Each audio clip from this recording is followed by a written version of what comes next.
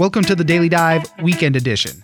I'm Oscar Ramirez, and every week I explore the top stories making waves in the news and some that are just plain interesting. I'll connect you with the journalists and the people who know the story and bring you news without the noise so you can make an informed decision. You can catch a new episode of the Daily Dive every Monday through Friday, and it's ready when you wake up. On the Weekend Edition, I'll be bringing you some of the best stories from the week. One of the top stories in world news continues to be the situation in Syria and the Turkish offensive that started there. President Trump on Wednesday announced that the U.S. will lift sanctions on Turkey and also said that the ceasefire in northern Syria is now permanent.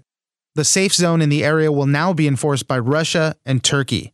For more on this story, we spoke to Missy Ryan. She's a national security reporter at The Washington Post. What President Trump said was that he is going to lift some sanctions on Turkey, and he did not appear worried about the potential resurgence of the Islamic State after the Turkish offensive has sort of destabilized much of northern Syria. And so what President Trump did was pick the recent events in Syria as a victory for the United States, facilitate an American military withdrawal, and as he described it, bringing peace to an area that has been very fraught for a long time. But obviously a lot of the depictions laid out by President Trump in his address are questionable on the fact that the Syrian military and the Russian military are moving into areas that have been under Kurdish control for years now, and that Turkey has a potential to restart its military offensive in parts of northern Syria along its border. All serious questions about whether this is going to be even potentially depicted as a success in a week or so. As you mentioned, the president is claiming this as a total victory. He said no other country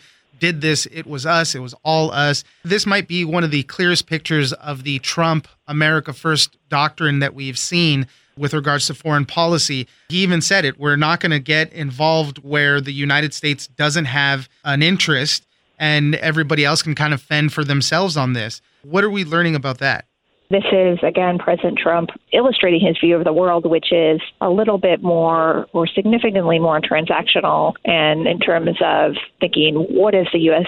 get from its military presence in Syria? And I think his answer to that question was not a lot, so let's not continue it.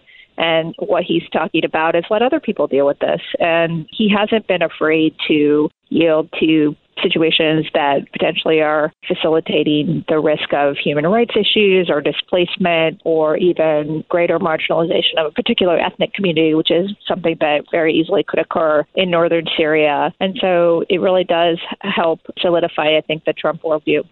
These situations are always far more complicated. And for the president, he doesn't want to be there. And despite ditching our allies there, the Kurds who helped us in the fight against ISIS, he's ready to go. He even mentioned in his address on Wednesday that he spoke to General Mazloum and he said, "Oh, thank you very much. We're happy with this deal." There was an interview that General Mazloum just did with Voice of America News on Monday saying that our trust in the United States is at its lowest point than it's ever been. I think that the Syrian Kurds are put in a difficult position because they at once want to articulate their disappointment and their frustration with the way things have played out and, acknowledge that there was never an explicit promise from the United States to protect them against any Turkish invasion, but also maintain some relationship with what has been for them a very powerful ally in the hopes that that can benefit them again in the future. From the beginning, this whole thing has had many back and forths. We were pulling troops out, then we were leaving some in. Then we're taking them out, and the troops are moving to Iraq, but they can't stay there. I think they're only allowed to be there for another 4 weeks. From the beginning, Republicans and Democrats have not been on the president's side with this. Is there something that they're seeing that the president is not, or vice versa? I think, again, the critics in Congress would be looking at three things that most critics are pointing to in terms of the potential national security cost to the way this is playing out in northern Syria. The first is the most direct, the potential resurgence of the Islamic State as you have people escaping from prisons or you have the potential for areas of poor or absent governance could give rise to militants being more active. You also have the potential for this, and I think we're already seeing this out, the potential for this discouraging local groups, non-state actors, and also states from partnering with the United States because the idea is that they see the United States selling out an ally, so wouldn't they do the same to us? And the third potential cost is the fact that this really has strengthened Russia's role and the Syrian government's role in this part of the world and allowed them to dictate events. And, they both have terrible human rights records in Syria, and there's no reason to think that they will change their ways of doing things right now. Missy Ryan, national security reporter at The Washington Post. Thank you very much for joining us. Thanks. Next, we have an interesting story about the latest parental obsession. For parents with kids in school, they might already be aware that many middle and high schools offer online grade books where the status of quizzes, homework, and overall grades can be monitored. And now parents are checking in on these grades as if there was their social media, looking for every little update. For more on this story, we spoke to Julie Jargon. She's the family and tech columnist at the Wall Street Journal. For more on how this steady stream of test and homework scores is too tempting for some parents. A lot of school districts across the country are actually requiring teachers to input kids' grades on every assignment and test into an online gradebook that the parents and the students can both access. It's not exactly real time, it depends on when the teacher has the ability to finish grading and inputting all the assignments. But the idea is that parents can see these grades, and if there's a problem, they can nip it in the bud early on. But what it's doing is actually, in many cases, causing a lot of anxiety where there may not necessarily need to be any. I spoke to some parents who say they feel compelled because it's right there at their fingertips to check this information constantly. And sometimes if a teacher hasn't yet put in a test score or graded an assignment, it can look like the child is failing the class. And so a parent might confront their student and say, "Oh my gosh, it looks like you're failing high school chemistry. What's going on?" And there's a reasonable explanation for why it may look that way. How do teachers feel about this whole thing? Teachers find it a mixed blessing because on the one hand, it can reduce the amount of communication they have to do with parents directly because the parents have that information so readily available that they don't always have to email parents or pick up the phone if there's a problem because a lot of the parents are just on it already. But on the flip side, I talked to one teacher who said, it really takes kind of the bigger picture out of the whole process, that parents and students alike can become so focused on the grades that they really lose sight of the bigger picture here. They start looking at it as grades to get, that letter grade and the importance of that versus, you might bomb a test here and there, you might do better or worse on a particular assignment, but in the end, it's all about developing the skills that you need to learn a particular subject. Talk to us a little bit about some of these companies. I know you mentioned Jupiter Education Inc. I think there was another one called Power School. These are some of the companies that are putting out these online grade books. They also allow parents to do other things like track their kids' attendance, see if their kid is tardy, look for assignments and see if there are missing assignments. And those are all helpful things that parents can say, hey, you've got a math project or science project coming up, and kind of provide their kids with some reminders. But they both provide the online grades. In some cases, the schools can set it up so that parents not only have access to the portal where they can go at their own leisure and check, but they can receive text notifications or email alerts when a new grade has been added. So that just kind of ups the ante there in terms of the parental anxiety, like, oh my gosh, a new grade has been added. Of course, if you're like me, you're not going to wait and look at it later. You're going to look at it right away, especially if you have concern about your student having a bad test score on something. But there are quite a few companies out there that are making these apps and websites for parents. And some of the numbers behind this are pretty amazing. I think Jupiter individually, they have a grade book that's used to track the grades of 4 million students worldwide. That's a lot. But they also said that 50% of families with access to this never log on. And this just seems like it's the case, in general, if we had this or not, there are those parents who are a little lax on nailing their kids down to schoolwork. And then there's those parents that go into overdrive, some of these people that would log on every day. They said 14% log on at least once a day. So these are the parents that are looking for these daily updates, minute by minute updates whenever you get some type of notification. There's definitely a subset of the very vigilant parents who do log on and they go all in. I was surprised to hear that half of the families that do have access don't, though, take advantage of that for good or for bad. And that's the question of where part of the intent of these apps is to get more parents involved in their kids' schoolwork and to get them more engaged with the teachers and know what's going on in the classroom and with their kids' homework and everything. And apparently that's not happening. And I talked to someone at Jupiter who said there will always be those parents who are uber vigilant and they will be that way whether they have access to their kids' grades or not. And then there will always be those parents who aren't paying attention, and having an app at their fingertips is not going to make them pay attention. it just seems like this puts a lot more pressure on the students. In speaking to parents and teachers, how do they feel about that? A lot of the teachers I spoke to said that can create anxiety in the students because they themselves, the students themselves, have access and are often checking it maybe as frequently, if not more frequently than their parents because they're worried about their grades. They might also want to be getting ahead of their parents and anticipating what the conversation's going to be like when they get home. Yeah. and they know that they can't just hide it or they can't wait until they've, made up an assignment or performed better on the next test to have that conversation with their parents because their parents have that data now. And so they have to be ready to be held accountable for it in the case of those parents who are being super vigilant with the app. So yeah, I think it puts a lot of pressure on kids. And, I can see why parents would feel compelled to take a look at this. Julie Jargon, family and tech columnist at the Wall Street Journal. Thank you very much for joining us. Thanks for having me. A crazy story developing this week coming out of Illinois. A 9-year-old boy is facing 5 counts of murder and arson charges stemming from a fire he started back in April. At his arraignment earlier this week, the judge had to slow things down multiple times to help the boy understand the charges against him. The boy did not know what alleged or arson meant. The boy is too young to go to jail, but if convicted, he could be put on probation for 5 years and sent to a detention center if that is violated. For all the details of this story, we spoke to Phil Luciano. He's a reporter for the Peoria Journal-Star who was in the courtroom for the boy's arraignment and tells us exactly what he saw. This was so starkly different because of the age of this kid, that he's 9 years old. And it's kind of, I don't know, I kind of forget sometimes. My kids are older now, so I forget how small a 9-year-old is.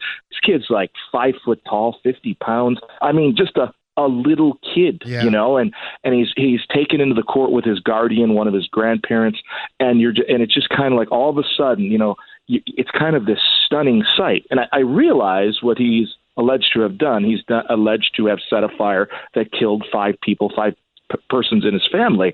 But still, when you see a little kid going into court, and, there's the judge, the bailiff, the cops, 12 reporters, some of them national, all sorts, court officials, child welfare workers, the prosecutor, his public defender. And then there's this little kid in the middle of it. And I'm not saying he shouldn't be there or should be there. I'm just saying it was just something you don't see every day. Right. And really, that's what kind of piques everybody's interest. You hear this and you hear the headline, a 9-year-old is facing 5 counts of murder. He didn't even know what alleged meant. He's had to stop through the proceedings to ask, or his lawyer had to stop and say, hold on a second, sir, he doesn't understand what alleged means. And the judge would have to explain it to him. What happened with that regards? Well, you know what it was like, and it maybe this will help people understand. I don't know if you have kids. Like I said, my kids are older, but when you have a kid and that kid is like in that area of 9, 10, 11, and they kind of know right from wrong, and some things they don't, or they understand some things, and you start to lecture them about stuff, and you're like, do you understand? Do you understand? And they're like, yeah. And then you talk to them later, and they're like, what were you talking about? And it was kind of like that. And the judge was really nice. I'm not saying he was stern. The judge was very, very slow and deliberate and kind of smiley and trying to get him through this. And the kids, and you can just tell the kids saying, yeah, I get it. Yeah, I get it. And then all of a sudden he asked for a definition of something that the judge talked about 5 minutes ago. Wow. And so, the kid doesn't really know what's going on. And it's just in the end, it's, I don't know what you do, what is right to do in this case. I mean, he's not going to go to prison. He's not going to go to jail. He's not even, because of Illinois law, he's not going to even go to a juvenile detention center. He's going to be put on probation. At the same time, it's just like, wow, is this sad? The judge here is Judge Charles Feeney. And at one point, I guess he asked the boy at the beginning of the arraignment, really, he said, what don't you understand? And the boy replied even, what I did. He doesn't even really understand really the severity of it all, maybe, or just how the totality of the whole thing. Okay, so let's go back a little bit, Phil, and talk about what started this whole thing. You had a chance to even talk to some of the family members that were involved in all this. So this dates back to April and a fire that was started that killed, as you mentioned, 5 family members. Right, it was in a trailer park near Peoria, and it was just a tragic situation. There were I think 7 people were in the trailer, and 6 of them lived there, and one of them was a little kid who was visiting. And there were 4 little kids, two adults, like middle-aged type, or in their 20s, and then a grandmother. And then all of a sudden, there's this fire that's racing through the place, and the mom of the boy who's now accused gets out. He gets out, and the rest die. And literally, and this is what we here it's been such a big deal, the case. The man it's kind of a blended family situation. He's the father of one of the 2 of the children, and guardian of another, that sort of thing. And he's like yelling for these kids. He's yelling their names out loud, calling for them. And there's no answer. And then you hear nothing. And it's just a horrible situation. And it's just, everyone's heart went out to this family, and still does, of course. I mean, it's quite the loss, regardless of who caused their deaths. But one thing here in this area that maybe the vantage of this entire scenario might be a little different than the national scenario is, it wasn't like this fire happened last week and the kid was picked up a few days later. This happened back in April, and it was determined to be an arson homicide like 10 days afterward. It's just that the child wasn't charged until about 10 days ago, earlier this month, So it's been this situation that around here, people have been like, wow, that's awful, and whatever happens, awful. And now the child is going into the system. And so I think people here are kind of like how you've been talking, to saying, wow, this is really sad. At the same time, to be fair, it's like, well, what do you do? I mean, whatever happened that this child lit this fire, something went awry. Maybe it was a one-off thing. Right. Maybe it was not. It's hard to tell. But obviously the child's going to need some sort of help. Is it best that you take them into the system this way? Is there another way? I really don't know. Yeah, and that's really one of the big questions. There's been a lot of gag orders placed on this whole thing. Family members aren't allowed to talk about it. A lot of the details. I mean, the big questions are, how did the fire all start? And why did they pin it on him? I think the mother has said that he was maybe responsible for it, but we don't know the details about it. And you were telling the story about how the mother's soon-to-be husband at the time went back in to the trailer to go rescue the other kids, and then you hear silence after a while. I think a lot of them died of smoke inhalation.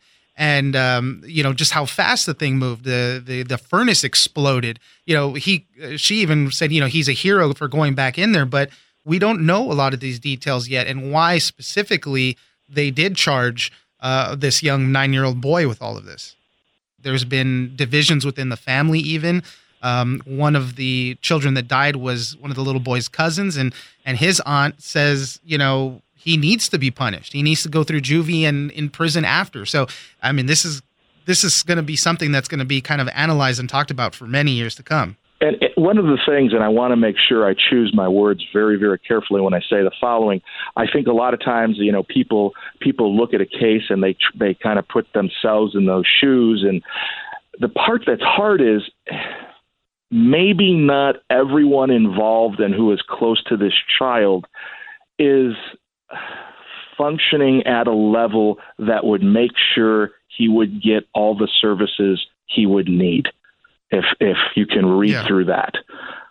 and so that's I feel comfortable saying that maybe there might need to be some oversight from outside the family to make sure he does go through the proper channels. So yeah, I mean, in the meantime, it really is a heartbreaking story, and as I mentioned, there's going to be a lot more stuff. The next court hearing, I think, is sometime in November, just before Thanksgiving. So we'll see what develops there, and we'll definitely try to follow this story. Phil Luciano, reporter with the Peoria Journal-Star, thank you very much for joining us. Thank you. Don't forget to join us on social media, at Daily Dive Pod on Twitter and Daily Dive Podcast on Facebook. Leave us a comment, give us a rating, and tell us the stories that you're interested in. Follow us on iHeartRadio or subscribe wherever you get your podcast. I'm Oscar Ramirez, and this is the Daily Dive Weekend Edition.